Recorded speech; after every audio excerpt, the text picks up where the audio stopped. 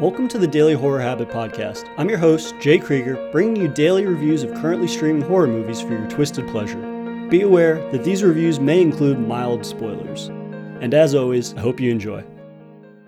Today's review is of Kieran Foy's haunting film Eli, which is currently streaming on Netflix. A small boy named Eli is receiving treatment at a private hospital for his rare autoimmune disorder, though the halls of the hospital soon reveal their haunting past to him. And to say a few life-saving Hail Marys with me is returning friend of the show, Berto. How's it going, man? What's happening? I'm excited to talk about Eli with you today. This is a film that you and I kind of have opposite opinions of in terms of like you enjoyed the beginning of the film and your interest in it kind of waned closer to the ending, whereas I'm the opposite. I thought that the beginning of the film was the weakest portion of it. And for me, at least, it got better and better up until the conclusion. So I'm excited to kind of contrast our slightly differing opinions about it. But while we had differing opinions on it, I'm curious to hear what you kind of thought of it overall. I enjoyed it. Overall, I thought it was pretty good.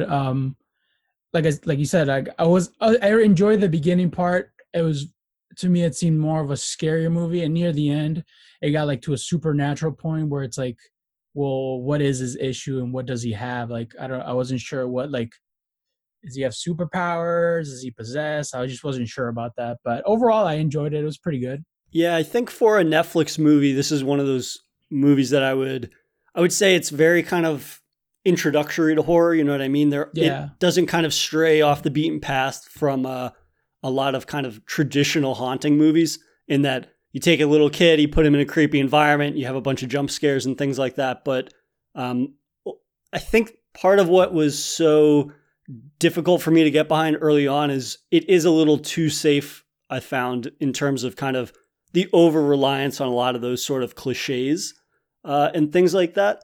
But I think the more unique it gets towards the ending, and we'll get into the twist later, it capitalizes on some really interesting ideas and cool ideas that they're able to execute on in a frightening manner. It's just that for me, I was a little taken aback by how long it takes to get there, right? Because for me, the last 15 minutes of that movie, I think, are the best parts of it. And yet, when I think about, the last 15 minutes, it's able to do all these cool, neat ideas, it's just unfortunate that they didn't capitalize on the other 3/4 of the film, where, for me, I thought that it was played much more safe. But what did you think of the kind of overall framework of the movie?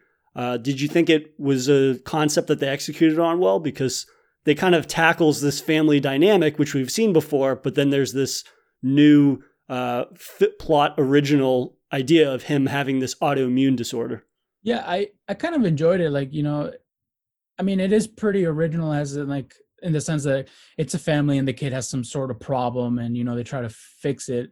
But I think, or at least for me, this is the first time you see like where the kid, he has like an immune system where it's like the air and everything that's floating in the air kind of affects his body and it kind of breaks out. He breaks out and he loses shorts of breath. It's kind of like an allergy, which it kind of like, to me, it raised a couple of questions. Like even in the beginning when it's like he wakes up from this dream and he's in this bubble and it's like, well, I was thinking to myself, I was like, well, he can't be allergic to the air because there's definitely air in there. And I wonder if he might be allergic to the dust, like the particles in the air or something. And I was kind of like, it was kind of like a back and forth trying to really figure out what's his actual allergy or what is he that really affects him.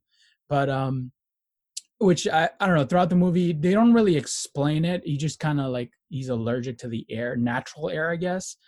Maybe the pollen or something, I don't know. But overall though, I thought it was, it was good. I like the fact that it kind of like takes them, instead of being them stuck in their house, they kind of get brought into a building where it's like, it looks abandoned and kind of creepy, but at the same time, very modern with the security, like very modern in the inside. And I really enjoyed it because it kind of sets the family and the main characters in this completely different environment where they have to adjust to it. And you can tell, like, even throughout the whole movie, they don't never really get to adjust. Which overall I thought kind of helped the movie, kind of give it more of a freakier, like, because they're not aware of what is living in the house, what's in this building. And for me, I enjoyed that part of it. Yeah, I think that is one of the strengths of the film, is definitely this old, decrepit looking, we'll call it like an estate from the outside. But then as soon as you get to the front door, you realize, oh, this is actually a state-of-the-art medical facility. Yeah. And the interior, while it has a lot of the same kind of normal structure that you'd expect, they have these massive kind of glass barriers that block off certain aspects of the facility. And then where the actual medical facility part is, they have these kind of state-of-the-art doors that are like airtight and vacuum sealed the whole home. So that way, none of the different qualities of the air that make him sick, that he is supposedly allergic to, interfere with his kind of progress and whatnot. Yeah. So I do think that is interesting. It's nice to have this kind of secluded medical facility, new setting. It's just that I kind of wish that they had done a little bit more than that. I wish that they had kind of explored the house a little bit more, because for the most part, like, it takes place in his bedroom, and it takes place in the place where he's actually getting the medical treatment that is supposedly there to save his life. But again, I did prefer this more unique setting to a kind of just traditional haunted house, or like it kind of, I would say, like, there's a lot of parallels to movies kind of like Insidious or something like that, where it's very much about kind of like this house that they're in is haunted, and it's because they moved into the wrong house or something like that. But in terms of this, there's just so much more potential. And we learn later on kind of the history of the house, of this new medical facility rather. And I just wish that they'd kind of capitalized and explored on that house in a few more unique ways.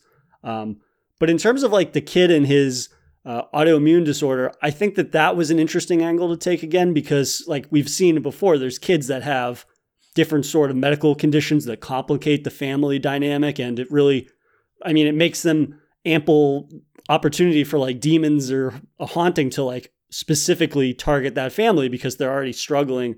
They're dealing with hardship constantly. But it was interesting to see a kid that literally can't be outside. Like, if he breaks that 24/7 kind of like bubble boy quarantine, we see in the first 5 minutes of the movie what really happens to him. And since the majority of the film revolves around Eli, and child actors can kind of be hit or miss sometimes, what did you think of Charlie Shotwell's performance? I think he did a great job. I thought for a kid actor, he did pretty good. He sold me on, like, even the scenes where he kind of, he gets scared and like he really tries to convince their parents that this place is not right. Like, he really sold me in his acting, to like, he like really, like, he knew there's something wrong and he wasn't feeling safe. And like his character just was kind of almost outsmarting the people, like the older adults. Like, he was asking all these questions that the parents weren't asking, and the nurse was like, what? Like, she's trying to like play it, like she sidesteps a lot. Yeah. So it's like the kid is like, I don't know. I thought his performance was great. Overall, like, for him to be the lead role, I think he did pretty great job at that. He really sold me on his role, and that he was really suffering, and you can tell that just by his performance, his facial expressions and all that. And I'm sure like the fact that when he breaks out, it's all CGI'd. So I think that has a lot, like the fact that he was able to convince me in that, he wasn't really feeling pain because everything's CGI. So it's like his performance overall was great. I was surprised by how emotionally affecting his character is. Because again, seeing a kid suffering from a medical issue is it's not an original concept for a horror movie. We've seen that in hundreds or if not thousands of horror movies, but just his performance and kind of getting to the root of what his character wants and why it's so important for him to get the treatment that he needs. Like, the moment when he gets into the facility and he's able to take off his bubble boy outfit, and he's able just to like hug his mom for the first time. And whoever knows, they even make the comment like, oh, this is when they show him his bedroom and he's got this nice shower and everything. Like, oh, I bet it's been a while since you've been able to shower. And you realize like this kid's entire life is so stifled from a normal kid's experience of growing up, from just being able to like hug his mother or take a shower. And you see that in the first night when he does finally get to take a shower, and it's like he starts crying in the shower, and you realize that, oh, this is a kid that his reality, even on the outside, if you're able to look past the bubble boy outfit, like he looks like a normal kid. But then at the same time, you don't realize like how much this disease affects his life, and it causes obviously ripples throughout his family, which we see. But yeah, I'm usually one that is willing to give kid actors a benefit of the doubt, even if they're not necessarily always the strongest. But I think in terms of just his performance in Eli specifically, he does a great job because he picks up a lot of the slack that the script has, because I think a majority of the dialogue is kind of whatever. It didn't really do a whole lot for me, but he's able to sell a lot of that emotion that doesn't really come through in terms of dialogue with other characters or other characters talking about his condition. Because we do get a couple of those back and forth moments between his parents, Rose and Paul, who's played by Kelly Riley and Max Martini. And I mean, they're kind of just there. They're kind of like stock boilerplate parents in their performances, but it really is Charlie Shotwell's emotionally charged performance that I think kind of conveys the detriment that his character is in constantly. Kind of just his way of life is never going to be the same, and that kind of is what places the ultimate emphasis on dealing with this procedure, no matter kind of the risks that may be involved. But what did you think of the relationship he has with his parents? Because this is kind of where the script for me begins to fall apart. Yeah, I thought so. Honestly, at the beginning, I thought, like, for me, it came off as the dad being the nice guy. And then as the movie proceeds, he actually becomes this shitty person. But their relationship, I thought, I mean, he's definitely closer with his mother than he is with his dad. And there's like a certain, like, there's certain moments I feel like, like there's a scene when they're eating and he's like, the dad makes like a sarcastic, mean joke, and he kind of like looks up and he smiles. Like he has like this douchiness to him, where like at the same time it's like they both know he was joking around. Like there's certain comments that he makes where it's like he's serious about what he said, but at the same time it's like it's a joke. And I got that vibe of like he's very controlling kind of father, and like he's like it's my way, but at the same time it's like jokingly like I was just joking around, like don't take me serious. But I don't know. I thought the relationship between the mother and Eli was, I mean, it's a very typical mother being protective. I felt like there was more of a distance between the mother. Obviously, we find out that there's certain, like, I think the mother at one point cheats on the father, because I think they were talking about something about not being loyal. There's a scene where they're sitting in the bedroom, and there's like she said like something about, or the father said something about like I'm being loyal or faithful. I think, or talking about faith. I think he's like I'm being faithful. So I think there's like a disconnection there between the mother and the father. And there's also the scene where they're holding hands, and you can see Eli walking into the I guess the operating room for the second time, and then like as soon as the door shuts, they kind of like let go of each other's hand, and you can kind of see that there's like a difference. There's definitely not like something's bothering between them that they're not agreeing upon.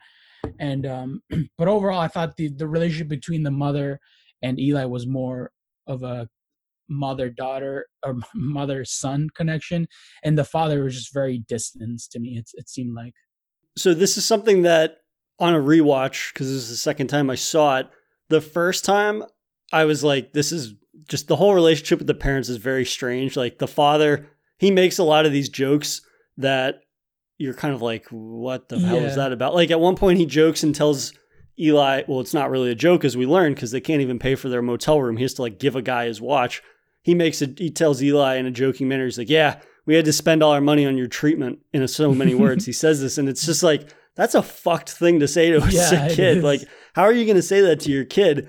And then we do kind of get that playful banter where they're having dinner and Eli's having a hard time because he begins hallucinating and starts experiencing some of the hauntings in that medical facility. And he looks at the food and it looks like some kind of like veggie dish. And he's like, oh, this looks like shit. And the dad's like, yeah, it tastes like shit too. And it's like just little moments like that I really like, because it shows like a lot of levity between them. But then the dad jumps so aggressively into like, it's my way. He's very damning of everything that happens. We can't alter from this path. And we see that conflict come between him and his wife. That's like a big point of contention, is that the more severe the procedures are that Eli has to endure, and he seemingly becomes worse and worse, the mother wants to pull away from it, but the father is very kind of steadfast in, this is what we're doing, and we can't deter from this at any point. He even says like, do you want to leave or stay and get better to Eli? And it's one of those moments where it's like, that's a lot. That's a heavy thing to say to a kid. Like, do you just want to be a freak in a bubble suit your whole life, or do you want to be able to live in the real world kind of thing? Right, yeah. But that really, I want to come back to their relationship, because I think when we talk about the twist, it makes more sense the way that everything is framed, right? We don't have a full frame of reference for the relationship between not only the parents, but why the father is so steadfast, like I said, in his, like, we cannot deviate from the course that we're on, which it's just like, the first time you watch it, it's kind of like, why is it so important? Like, why do you not care about what's happening? Or why are you treating these random events so calmly? Because it seems ridiculous, but I think in talking about the twist, like, it makes more sense why that character is framed the way that he is. But in terms of, like, let's get into the scares of the movie, because while I said early on, I think a lot of it is kind of like generic haunting kind of jump scares early on. I don't think that they're executed on all that badly. But what did you think of the scares? Yeah, they're good. I enjoyed it. I watched the trailer, and a good amount of them were kind of already in the trailer. So it kind of, oh really? Yeah. So for me, that kind of ruined the scariness of it. But there's like one scene where there's, like, I guess a ghost is hidden in plain sight. You don't really see it, but then, like, he, like, flashes the light again, and, like, you can see it moving in the background, and it was kind of creepy. But I mean, it wasn't scary. It was kind of, like, creepy, but I didn't find it to be super scary at all.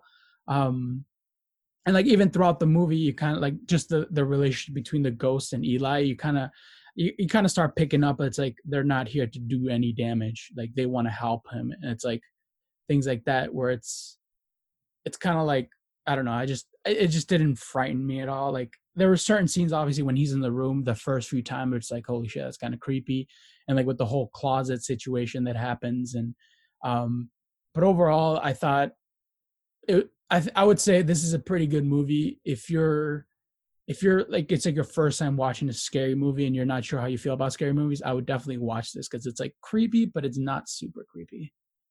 So for starters, that's why I cannot stand trailers anymore, because it shows you basically, quote unquote, the best bits of a movie. Like, I didn't watch the trailer. I'd never seen the trailer. So while like you had said, those scares are kind of, they're not necessarily scary. They're more kind of just like reactionary, right? It's all jump scares essentially.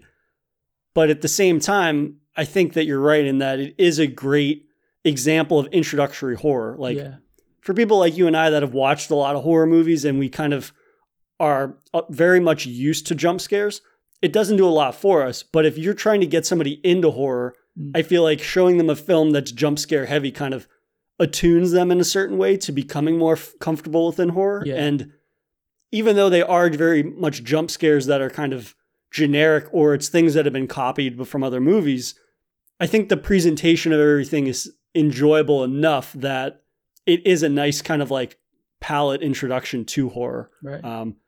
I did like the scene where he's in the hallway and he's got the flashlight, and every time he shines it, the ghost girl stops moving, and then when he moves it away, he can hear her chasing him down the hall. And then, of course, she ends up right behind him at one point. I like those kinds of little scares, and they're not amazing, but I thought that for all the CG work that's in the movie, it wasn't super, like, egregiously bad or anything like that. Like, the concept of the scare that they're going for in the scenes is, again, very kind of generic, but it doesn't have this kind of, like, ghostly CGI effect on the dead kids. Like, I thought that for a lot of movies like that, a face will jump up in the screen and then it looks like a deteriorating face with, like, really bad CGI, where in this, I thought it was better than that. You don't really get to see their faces at many points, like, especially, like, I don't think, for me, what kind of, like, once I saw the fact that they had red glowing eyes, that at that point I felt like this movie's no longer scary for me. For some reason, I don't know why. I saw, like, the ghost had, like, some shiny eyes or whatever, and I was like, this is not scary anymore. That's when I kind of lost the scariness for it, and I was kind of following the story of, like, all right, trying to help the kid figure out what's going on in this building. That's when it really got to me, where I was like, all right, this movie's no longer a horror movie. It's more of a, let's help this kid get out of this place, and, like, what is he going to do? How is he going to get out of this one? kind of point. Yeah. And I think that they do a good job of kind of keeping that twist until the end of the movie, or at least halfway, where he realizes like they're not trying to hurt me. Right. And that fuels his paranoia about the facility that he's being stayed at. And I mean, the doctor, of course, that is behind everything, who's Dr. Horn, played by Lily Taylor. I like that in that, for me at least, you can guess that there's something else going on behind the scenes, but I couldn't guess the ending. I wouldn't have been able to guess the ending of the movie, right? Like, you know something is coming that's going to be a big reveal or a twist, but I think the film did a good enough job in kind of hiding the specifics. You know what I mean? It's not one of those movies where the twist is the kid's been dead the whole movie or something like that, but it's like you realize that in the first 25, 30 minutes of the movie kind of thing. Mm-hmm. And while the ending I really enjoyed, and I think that it capitalizes in a way that I wish the rest of the movie had, at the end of the day, it's not something that I think kind of justifies the first 3/4 of the movie. You know what I mean? Like I enjoy the ending, but at the same time, for somebody that watches, like a horror fan that watches a lot of horror movies, I don't know if I could justify sitting through the first 3/4 just for that last 15 minutes, which I thought was pretty successful at what it was trying to do. For me, it felt like we talked about earlier, like I was kind of the opposite. I like the fact that it was, to me, it felt more natural. The fact that they went into this building where it's haunted, and it's like the last half of the movie, or the last part of the movie where you find the big twist. For me, I couldn't like wrap my head around the fact that what was it that the kid has? Like, I feel like, well, is he, because during the procedures they inject him with something, and it's like, well, are they putting this stuff on him? Is he like, I just couldn't wrap my head around whether it was like, is he getting injected with something that's controlling him, or like the whole time, or like, what is he possessed? I just couldn't I couldn't balance that out. Like, so for me, it kind of lost that like, it was more so supernatural at that point that it kind of like lost interest in the ending. I like the fact that the beginning part is like the beginning half of the movie. It's like more of a natural, like, well, it's like there's ghosts in the house. All right, what kind of ghosts are they? They're obviously, most ghosts in the movies are always trying to hurt people, but then you figure out these ghosts are trying to help them out. And it's like, it felt to me more natural and more flowing. And unlike the ending, it was just like all over the place. It was a supernatural, it was a superpowers. I just couldn't tell. I think that's fair in that the ending kind of like goes all out, balls to the wall, supernatural, which I don't really have a problem with that. I do agree that, and I guess I would be disagreeing with you about the medical procedure stuff. I liked that for so much of the movie, there's not a lot of clarity. And it kind of is that type of presentation where it's like, is this kid paranoid for the right reasons, or is he just overreacting to things that are happening? And up until a certain point, you don't really realize like, oh, is this medical procedure actually making him worse, or is it helping him and we just don't realize the ways in which it's helping? Like, I like that there's that ambiguity up until a certain point, because it just had me kind of questioning all the characters and ultimately questioning my own kind of hypothesis for the actual things that are occurring throughout the film. But I think let's get into the twist, I guess, because after he's been doing these 2 procedures that have been seemingly making him worse and seeing greater and greater hallucinations and haunting moments, we find out that like none of the other patients that Dr. Horn has had have survived the 3rd trial. And that's kind of like where the film reaches its climax. And we find out that this is not actually a medical facility. This is kind of like a anti-demon church facility. Kind of? Yeah, it's like an exorcism facility where, I mean, there's that small hint where we see like on the doors, they have this symbol that's just like upside down crosses. Yeah. And the nuns even have it on some of their wardrobe, I think, at one point.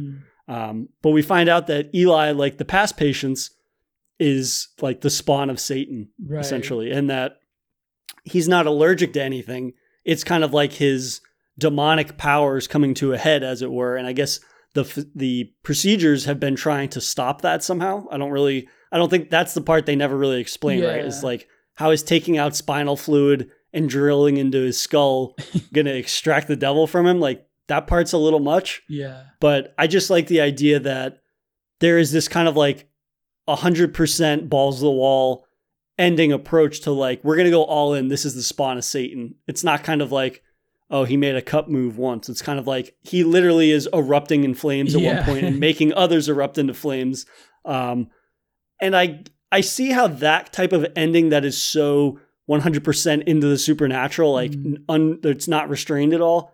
I can see how that can be a bit much for some people that don't necessarily want a supernatural twist or ending. But for me, it worked in a way that I wish they had kind of referenced more throughout the movie. Yeah. I mean, for me, in that sense, I wish they'd explained it more than like, because for me, I felt kind of like you just got thrown into this, oh, he's a Satan kid or something, like he's like son of the devil or something. Unlike and for me, the whole time what bugged me out is like she had this blue liquid. And like you said, they were like going through his spinal cord and like drilling his brain. And I'm like, why would you do, like, if you were, I guess the nurse, Dr. Horn, used to be a nun. So it's like, you know about this, you've had experience, why do you keep doing it? Like, there's other ways to go about it, I feel like at least you should have known. But like, I don't know, it was just so confusing, the fact that there was like certain liquid that could help him, but it's making him bad, like it's making him worse first and then he'll get better. But it's like, so he's basically showing us that she has like what is in him in a bottle. And it's like, for me, I just couldn't wrap my head around that idea of like, so they have basically like demon juice in a bottle, and like you inject the kid so he like gets more powerful or something, or like. Yeah, so there's a lot of ambiguity about those types of things, and I think it just exposes kind of the faults with the script and how there's a lot of kind of things they either brush over, or it's just the kind of generic setup for a majority of the film and kind of just the different way that scenes play out. But I want to take it back to something you said earlier when I was asking you about the family's relationship. And in this revelation that Eli is actually like the son of the devil, and we find out that his parents couldn't get pregnant, so his mother stopped praying to God and instead she prayed to the devil, and the devil gave her a baby.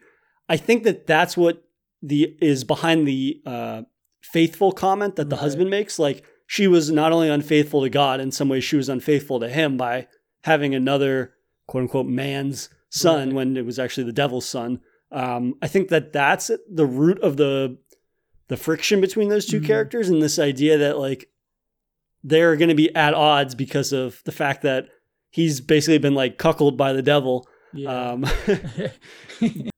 I think that just gives more context to like why the father is so aggressive. Yeah. Because he just knows what the stakes are. And it's like, well, I don't want to have a son that is possessed by the devil or is a servant of the devil. So this has to work. And the extremes, it's kind of like the ends justify the means, right? Right. Yeah. It's one of those things where it's like, we have to get him better. And no matter what he has to endure, even if it kills him, is justified in some way. Well, there's also that like relationship of like between the father and Eli, where it's like, well, he's not really my son. So it's like, I think that's why he like forced him to basically stay. He kind of, because when he gave him that option of, you want to stay here and get better or go out there and live your life in a bubble, it's like, that's kind of like, there's only one answer to that. Like, there's no way like he was going to go back out there. So it's like, at the same time, he doesn't feel bad because there's no connection between Eli and the father. It's like, he's kind of like, he's not my son, so I don't care. I just want to get over this whole situation. But yeah, I think that's what definitely there's that tension in the relationship between the whole family, between the father being basically on his own because the mother, like, she birthed him, but it's not the father's son, it's the devil's son. So I think that's what kind of adds to that relationship. And that kind of speaks again to the contrast between those two characters, right? Like, it is her son, it's not his son. Right. And so obviously when it comes time to make the tough decision, like, are we going to let Dr. Horn do this third procedure that might kill him? The mother, of course, has an issue with that because she realizes like, oh, I just want him to be alive and I will accept him in any way possible. Whereas the husband's like, we're going to reel that back in. Like, I'm not going to have a son that's connected to the devil. Like that's not really a sustainable way to live. Right. I don't know.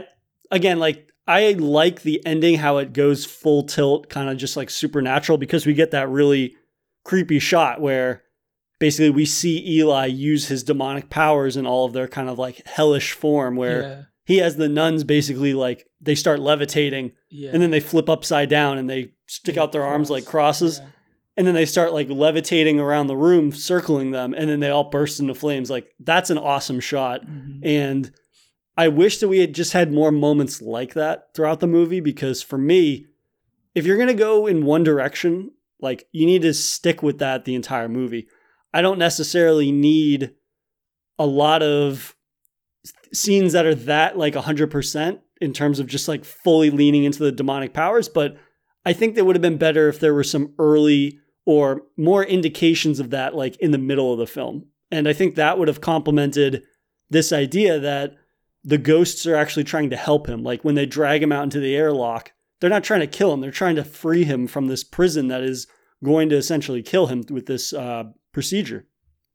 And I think that that would have made the viewer question more like the reality of what's happening. And I mean, for my money, I always like movies that challenge my understanding of something rather than just kind of like being confusing. I would rather them kind of like present me with two different avenues of explanation, and then it's up to me to decide like which avenue makes the most sense for me. Yeah, I mean, I also feel like, so that you're just talking about like the ghosts and all that, and like then there's a character, Haley, who she shows up. She's in the outside world, kind of basically she's Eli's best friend. And she's I don't know. For me, it was like I always wonder like how long because she shows up pretty frequently. Like, she shows up after his first procedure, I think, or before his first procedure. Then he shows up after the second one, and she was like, "Oh, you look like shit," and like she knows so much about the building.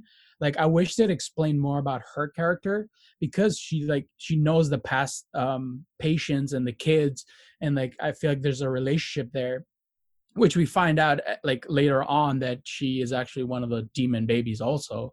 Which I was like half sister. Yeah, so I was curious as to why they never like got her, or like, you know, I don't know, maybe the nun, Dr. Horn, knew that she was a demon kid or something, but like I just wish they'd involve her more into it instead of her just kind of like showing up, being friendly to him in that sense. Yeah, her character feels kind of shoehorned in. Yeah, if I'm being honest, like, and Haley's played by Sadie Sink, who's of Game of Thrones season 3 notoriety, but yeah, I mean, she has all this information that she hasn't let on to, so we can't assume that she used to be a patient there. Like, right. What I would assume is that she's summoned there because she can summon one of her brothers that's in this prison, and like she starts giving him all of these different tidbits that she's learned from the past 3 patients that were also half siblings that died, and they were relaying information, I guess. But yeah, she kind of just like gives very vague exposition, and the idea that she never reveals it, like what's actually going on or who he actually is. Like, I never really understood why she didn't come out and say it, right? Because if she just comes out and says it, then he's more inclined to do what she wants, which is to escape so they can, I don't know, be together and do like demonic shit that demonic kids do. Like, it's never really explained why she's not forthcoming with anything, really. She kind of just like gives him these vague hints at what could be happening and warnings without actually explaining anything. Right. I feel like, I don't know, maybe like had she told him like, listen, you might have some crazy superpower kind of thing, it's like, well, I wonder where the movie would have gone from there had he known earlier that he has these superpowers, because he doesn't know he has superpowers. He just knows he can't go out in the world like a normal kid. Right. But yeah, I wish they'd involved her more. Like, I don't know, I wish we would have gone like a little backstory, because it could have probably helped out the movie more. Explain what really is happening, and like, is there a town where all these kids live? Like, how does she get away and stuff like that? Her character is not utilized to the best of its ability. And plus, if she had been introduced earlier on and she starts revealing things, then he would have like maybe tried to experiment with his powers instead of this idea of like, they kept returning to the well with these kind of ghost jump scares, which again, they're fairly generic, but at the same time, they're not terrible. But I would have just preferred one less of those jump scare moments and one instance of him either having some kind of like crazy demonic dream, the more that he starts to embrace his powers, or an example of him using his powers without his knowledge. Right. So I think little moments like that would have probably helped to overall give the viewer more to work with when trying to kind of decipher what is actually happening. I think that would have definitely been a better route to go, just in terms of like giving more variety. Because overall, I think the movie's very one note. Yeah. And that's probably why I like the finale so much, is that leading up to it, the whole film, like you could describe it in a sentence, and basically whatever you assume off of that one sentence description, like that's what you get. Yeah. And it doesn't deviate from that much in either a creative or a way that we haven't seen before in kind of like standard mass consumption horror films or haunting films rather. Yeah. I mean, to your point, I guess I would say like, had we found that the kid had some sort of superpower, I feel like it could have kind of killed off the plot twist though, to be honest. Or at least for me, like had we known earlier that he has some sort of superpower, like we would know why he's in there. And I feel like they could have kind of figured out like, oh, this is not like an actual hospital. Like they're trying to, like there's some kind of laboratory kind of thing. So it was,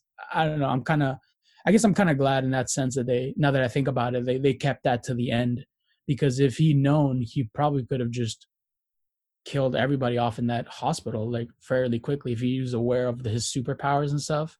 I feel like that hospital scene would not have made it too far. That's a fair point. And based on kind of like the script that we got, I would not assume that the writers would give us a creative way to introduce those powers early on where we don't immediately kind of suss out the overall spoiler or the overall twist of the movie, right? Like, I wish that I would have liked, I mean, this is like my fantasy scenario where they're able to implement some type of instance of him using his power, and yet it's something that we can kind of like discredit to a certain degree where it's like, it's in question whether he's actually doing that or if this is the result of a haunting, something like that. I just, based on kind of like what we got and the kind of like heavily cliched dialogue and things like that, like the movie begins with this small child being bullied by like a bunch of adults, which is just like, okay, let's fall back a little bit. Like it's a little heavy handed to try to stress the fact that like the kid is different. And it's like, yeah, no shit. He's wearing like an anti-contamination suit. Like he's wearing a hazmat suit. Like, yeah, clearly people are not going to treat him nicely. But this idea that like you have to have the drunk as shit, like adults that are hanging out in the motel parking lot, like throw beer at him. It's just like, it came on a little heavy handed. I feel like maybe in that scene where he does get bullied and he gets very angry, had they shown like some sort of like, either like the earth shaking kind of or something like kind of like crazy that like very slightly we could have they could have kind of just thrown it out there that he has some sort of power, but not you can't really tell that it's on him or something like that. I think that would have been kind of cool to see though. Yeah. Like when he gets angry. That's a fantastic point. And I think that's an example of if the writers were able to develop a sort of subtle little instance of something strange happening, but then immediately provide an explanation for it or some type of causality that would explain why that just happened. And I think early on, because then that plants the seed of doubt, right? Is he actually sick, or does he have some sort of powers that are being masked as a sickness, which obviously is what ends up happening in the movie. And I mean, the film itself, like, it's not that complicated of a plot, right? Like he's sick and it ends up he's not actually sick. He actually has powers. It's like, it's only going to go one of two ways. So the kind of mass secrecy for the first half of the film, I think, comes off as being a little unnecessary because, again, like watching this movie, the first 15 minutes, you can only think one of two things are going to happen, right? Either it is supernatural or this is some type of psychological movie where like his mind plays tricks on him or something like that. Like there's not too much wiggle room between that, and there shouldn't be because it doesn't present itself as it being anything other than that. So the deviation from that example that you gave, I feel like it seems like such a no-brainer that it's a strange decision not to include that. I could not, now that you bring that up, that psychological part, it kind of seemed to me like his breakout is psychological because like at one point, like he finds out he can walk outside and he doesn't get like a breakout and he's not like he's shorter of breath. I don't know if that has to do anything with the treatment, or is it that he just realized like, oh, it's just like all in my head that I was dying. Like I wish, I don't know if they explained it. At least I didn't pick up on that. So they never explain it, but I think it's true that to your point, like we're shown rather than told. Like when he's running through the field at the beginning of the movie and he has that allergic reaction, or he has what seems like an allergic reaction, that's a dream, right? That's not real. So we have only seen him start to break out when he's stressed. And we see that when he's having the procedures as well. Not only when the bullies are bullying him, but when he's having the procedures done, no matter what they do to him that causes some type of small reaction, like they start drilling into his, it's not small, I guess, but they're doing these surgeries on a demon child, but we don't know he's a demon yet. But he starts to break out and act aggressive because whatever the possession or whatever that's inside of him realizes what's happening. He starts becoming stressed and aggressive, and it starts having a breakout like that. So we're shown rather than told. Right. But I mean, again, to your point, showing something that was a little more on the nose, I think would have actually helped this just kind of push the story in a direction that is not so terribly generic in a lot of ways. Also, there was one scene that I watched that it's still like, it's such a out of place scene that it makes no sense within the movie, where he sees, I think it's the second or third time he sees writing on the mirror in the fog or in his bedroom window, and he tries to run out of bed and he gets like clotheslined by the IV. Oh yeah. I mean, this is the second time I've seen this movie, and I was like, that adds absolutely nothing to the film. Yeah. It was just one of those little moments where I was just like, this doesn't complement anything that's happening. It doesn't affect anything. So it's one of those moments where it's like, why would you even include that in the movie? Right. I don't know. It was just that's like a mini rant of mine. But I mean, I was just thinking, like, is this supposed to be a laugh? Whereas the rest of the movie has had like almost no humor in it. Yeah. But then at the same time, if it is supposed to be for humor, it's like, what's the purpose of that? Right. You're trying to make a horror movie. How would you throw a humor in there? Like, right. Yeah. Now that I think about it, that's a weird scene. Cause like he's just running and the pole just kind of stops him from going anywhere. Like, right. I'm pretty sure he's heavier than that pole and he would drag that. Like, also like the IV. Yeah. I mean, IVs, it's taped onto you. It's not like fused to your skin. So it was kind of like, what is the purpose of that scene? Right. But I don't know. That's a brief aside of mine. But I did find some interesting facts about the movie that I'd like to share real quick before we wrap up. So 3 of Dr. Horn's previous patients are all named after characters from famous horror movies. Oh, really? So one of the patients is Perry Hobbs, who's named after Detective Hobbs in a movie called The Fallen, which came out in 1998. Agnes Thorne is named after Damien Thorne, who's in the original Omen movie, which came out in 1976. And then Lucius Woodhouse is named after Rosemary Woodhouse in the classic Possession movie, which is very similar to this, Rosemary's Baby, which came out in 1968. Oh, shit. So that was something interesting that I didn't realize at all. It kind of ties it all up, and all like demon babies. Yeah. Yeah, exactly. It speaks to overall kind of just the core concept of what they're trying to communicate to the audience. But early on, there's a billboard when they're leaving the motel that's for Proverbs 19:9, and it's not very subtle. Yeah. But I thought it was interesting that it says like, the false witness will not go unpunished, and he who tells lies shall perish. So that's not a very subtle kind of foreshadowing to what's happening, but it was one of those things where I feel like I noticed it, but the actual film does not give you enough time to actually read it. I had to pause the screen to actually see what it said. I definitely missed that part. Oh. Yeah. It was one of those things where like, it's very blatant foreshadowing that's not very cleverly implemented, but at the same time, they took enough time to film and include that, and yet I had to pause it to like fully read it. They should have just zoomed in and kind of paused it there so you can kind of read it. Yeah. Well, it makes sense because like later on in the movie, you find that the ghost starts writing lie because his name backwards is Lie. So there's kind of like a little connection there, but. Yeah. And one of the things that I picked up that I found early on that is an indication that he is the son of the devil is when one of the nurses is weighing him. She says that his weight is 66. Yeah, 666. And it's like, 666. So it's like thus implying his true identity is the son of the devil. Like little moments like that. And I was, it's one of those things where I was like, why did she say it in Spanish when none of the other people spoke Spanish. Right. And then Eli has that fucking weird reaction where he hears her speak Spanish and he's like, "Where are you from?" Like, right. That was such a like aggressive, weird thing for a kid to say because it has no bearing on the rest of the movie. Mm-hmm.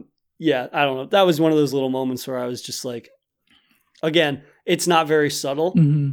And it's just one of those things where it's like a little more subtlety probably would have helped or gone a long way. Right. But the last thing was I was surprised to see this movie cost $11 million to make. What?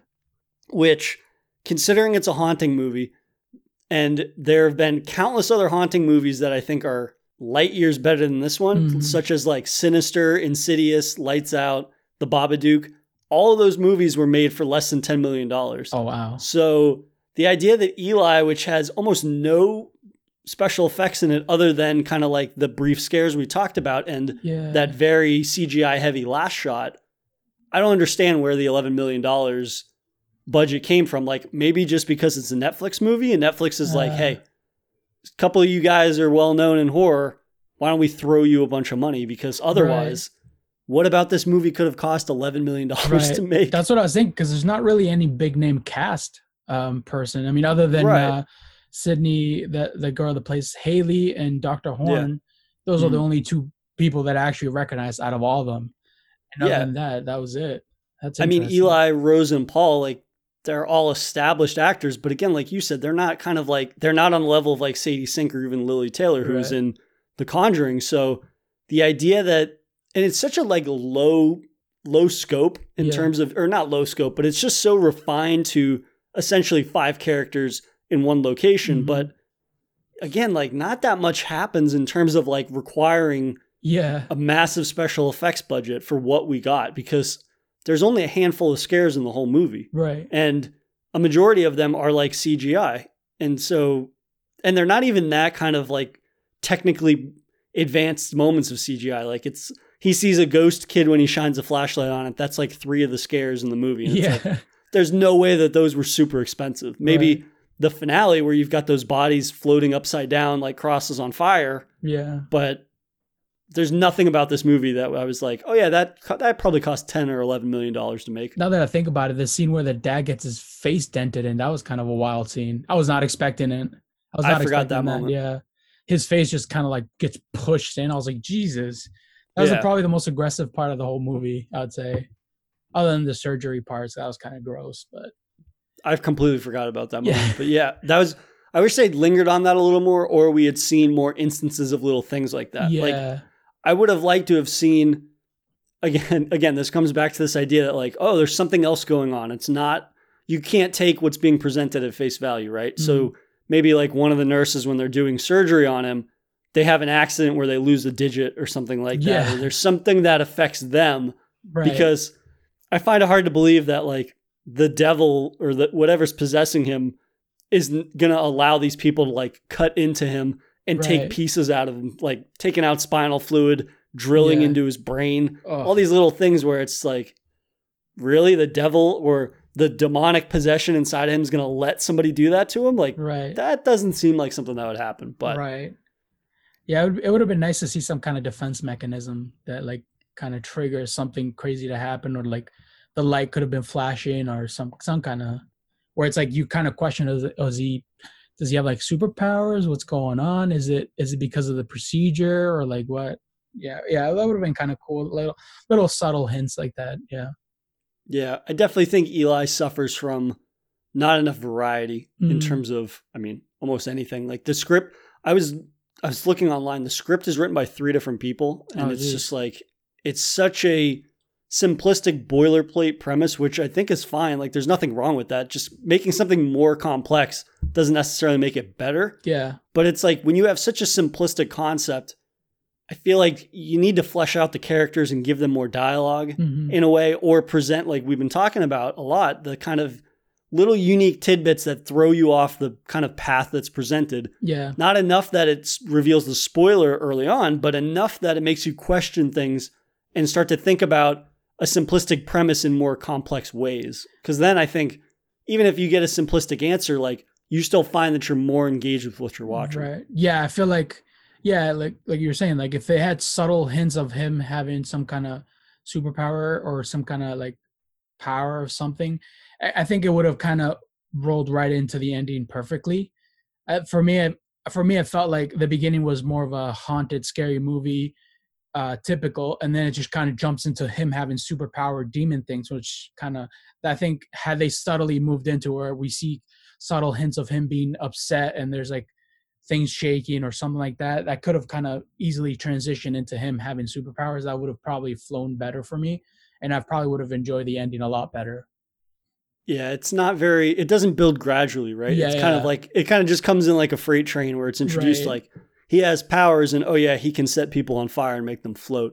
But yeah, I think I'm not that keen on this movie, but I definitely see it as being one of those kind of introductory to horror movies, right? Like people that usually don't watch horror, they're like, oh, hey, when this was released, it was probably in the Netflix top 10 or whatever. Yeah. But it would be one of those movies where it's like, oh, let's see what that's about. And maybe this is one of those movies that could be used to like scaffold people into watching other horror movies. So in that regard, I appreciate it being very approachable, and I appreciate it having, at least I thought, like, I liked the ending, and the originality of it, and just like how explosive it is at times.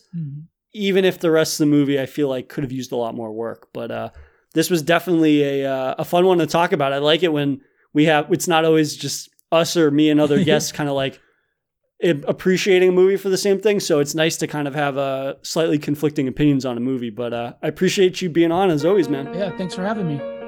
If you enjoyed this episode, please subscribe to Daily Horror Habit on your preferred streaming service and follow @Daily Horror Habit on Instagram and @Daily Horror Pod on Twitter.